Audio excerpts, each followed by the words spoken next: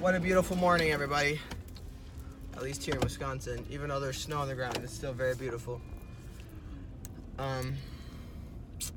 Today's gonna be a busy day, but today I really didn't think about what I want to talk about necessarily.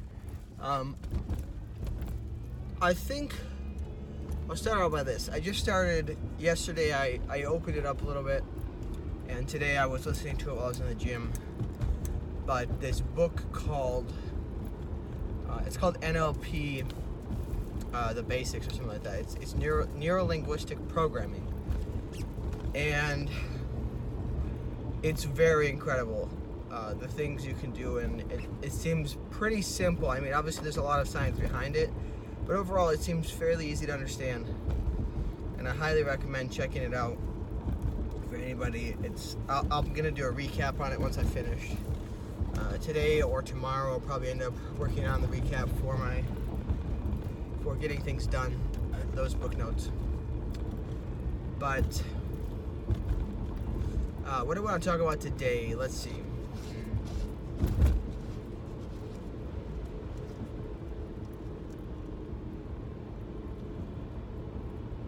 You will be as successful as you desire to be. And I'm partially stealing this from what I've already heard in this book and other books that I've already read. But most of your beliefs in yourself, most of your decisions, your personality traits, and just generalized beliefs are formed by the time you're right around 5. Most of them are formed before then. So if that's what happens, how in the world can you expect the 5-year-old version of you to be as equipped to take on the world as you are? Especially if you had, a really bad childhood or something, and you just associated a lot of really, just a lot of things, negative things, with certain actions, when in reality they're not that bad, or in reality you need to change that in order to overcome it. So the point of this book is to go back and figure out what you have associated and just decide to make it how you want it to be, because you can change it all. So there's a couple exercises. He did one exercise as an example when I was listening to it. I thought it was very interesting. And he said, remember some kind of event or time when you felt very accomplished and successful, and then imagine a large circle on the floor in front of you that has a certain color and it's large enough for you to step inside of, kind of like a hula hoop. And then imagine maybe it has a certain kind of sound to it. And then he said, once you've thought of that past success, you step into it and then just try to put yourself in that moment. Then he says, step out of it. Then imagine a future event that you want that same attitude for, and then step into it. So he gave an example of, say you're about to go out and speak in front of thousands of people, and they're introducing you. So when you are getting introduced, you're imagining being in that situation, and you step into that circle once you go up on stage, or in your mind you step on it now, so that it associates that feeling with the future event, so that every time you speak from now on, you will always be in that mindset of success and really being able to portray your thoughts. And I thought that was fascinating. Especially, he says it works. I'm assuming it does. I don't think that this would be a best-selling book if it didn't. But I think that's interesting.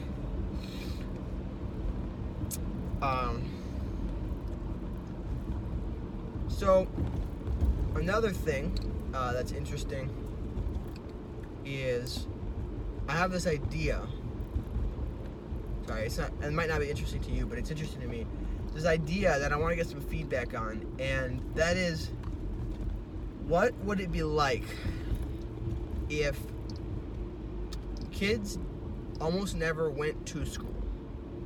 Not saying they wouldn't be in public school. There could still be a standardized school system. I'm not entirely opposed to that. But they wouldn't go to school. Now, my thought is, what if they all just were at the comfort of their home and, did a Zoom call or Skype call into all of their classes? Well, I know there's a lot of kids who do this in RVA, Rural Virtual Academy, for those who don't know what that is. And then, obviously, the argument always is that the parents want their kids to have other interaction with other kids.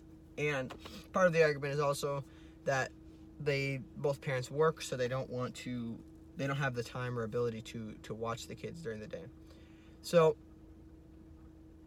I can see both those arguments. I do think it's important for kids to have other interaction with children, their age, but I also think it's important to teach them how to interact with people of all ages. So what if they spent most of their time doing their online, Zoom call classes? There's a couple parts to this. I think it would benefit them, because if the parents did that, the parents would be able to teach their kids the way they think they want them to be raised, because that's the primary responsibility of kids, right? Obviously, Catholics believe that it's the primary responsibility of the parents, not the school systems, to teach the kids.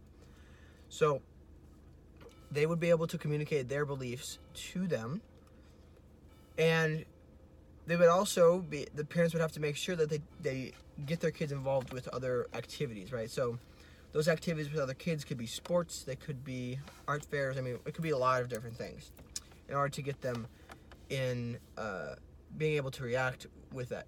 But it would also do a couple things. It would potentially slow down the hyper concentration of dissatisfaction with life and feelings of no self-worth, low self-worth. Because what I've experienced from talking to a number of kids who are in public school and homeschooled, but I mean, obviously there's more kids who are public schooled, so it's hard to compare. But a lot of these kids, they have really bad situations that they've grown up in, and they then get closer with all of the other kids that are like that in the school, and then they just sit there in this constant feedback loop, making their problems worse and worse and worse because they keep talking about them. That's all they focus on. They never focus on anything positive, because that's all the time they have to do. And when they go home, they just go on their phones and continue that conversation with their other like-minded friends. So I think that this could potentially slow down that issue and maybe lessen it to a degree, because they would have more experience with their family. Obviously, if their family is a really bad situation, it's difficult. But if there was some kind of standardized method that could be given to the parents as an idea, like, okay, these are typically based on all of the research we have, because I think that one of my major issues with the schooling system is that we have so much research that proves a lot of the things that they're doing are not beneficial to kids, but they don't follow those this modern research that shows all this. So if there was some kind of nice plan constructed in this idea that was given to the parents as kind of a textbook or a guideline on what kind of events to have their kids involved in, etc., then their kids would get all this other time doing positive things and positive reinforcement, rather than just keeping this negative feedback loop going. So I think that could be a huge factor of it. I also think that, imagine how much federal, or, well, not necessarily federal, but just how much tax money would be saved if we didn't have to have huge physical locations for schools. We wouldn't have to keep maintaining them. We wouldn't have to build them. We wouldn't have to have school buses to transport them. That school bus money specifically could go back into having better public transportation.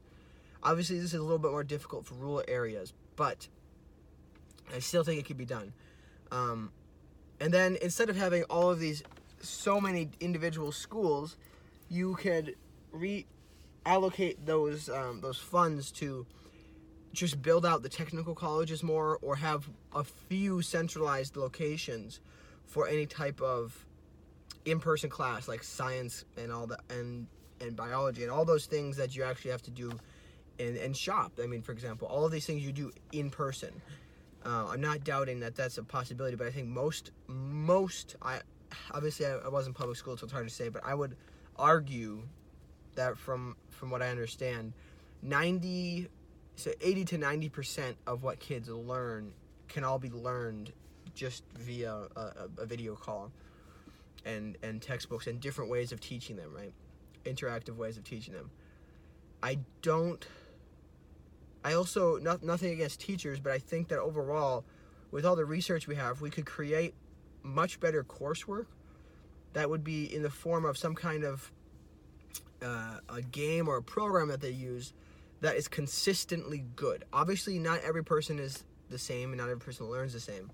But we have the technology and the resources and the research to create the main categories of people. There's lots of different people, but a lot of them learn in a few different ways. So have each of those different categories teaching the same thing but different ways to each person. Then there'd be evaluations to kind of help figure out who they are and how they learn.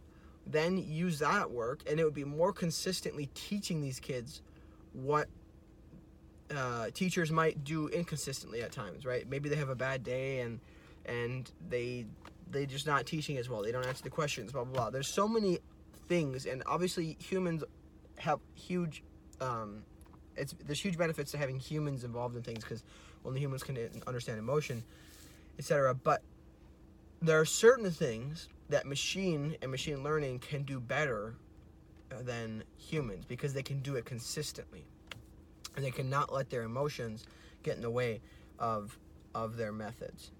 So I would love to hear you guys' feedback on this. I want to kind of build up this idea and maybe write a post on it at some point, following the advice of David Perel on getting an idea, getting some feedback on it, and then creating it into a post. So thanks so much for listening, guys, and we'll see you next time. God bless.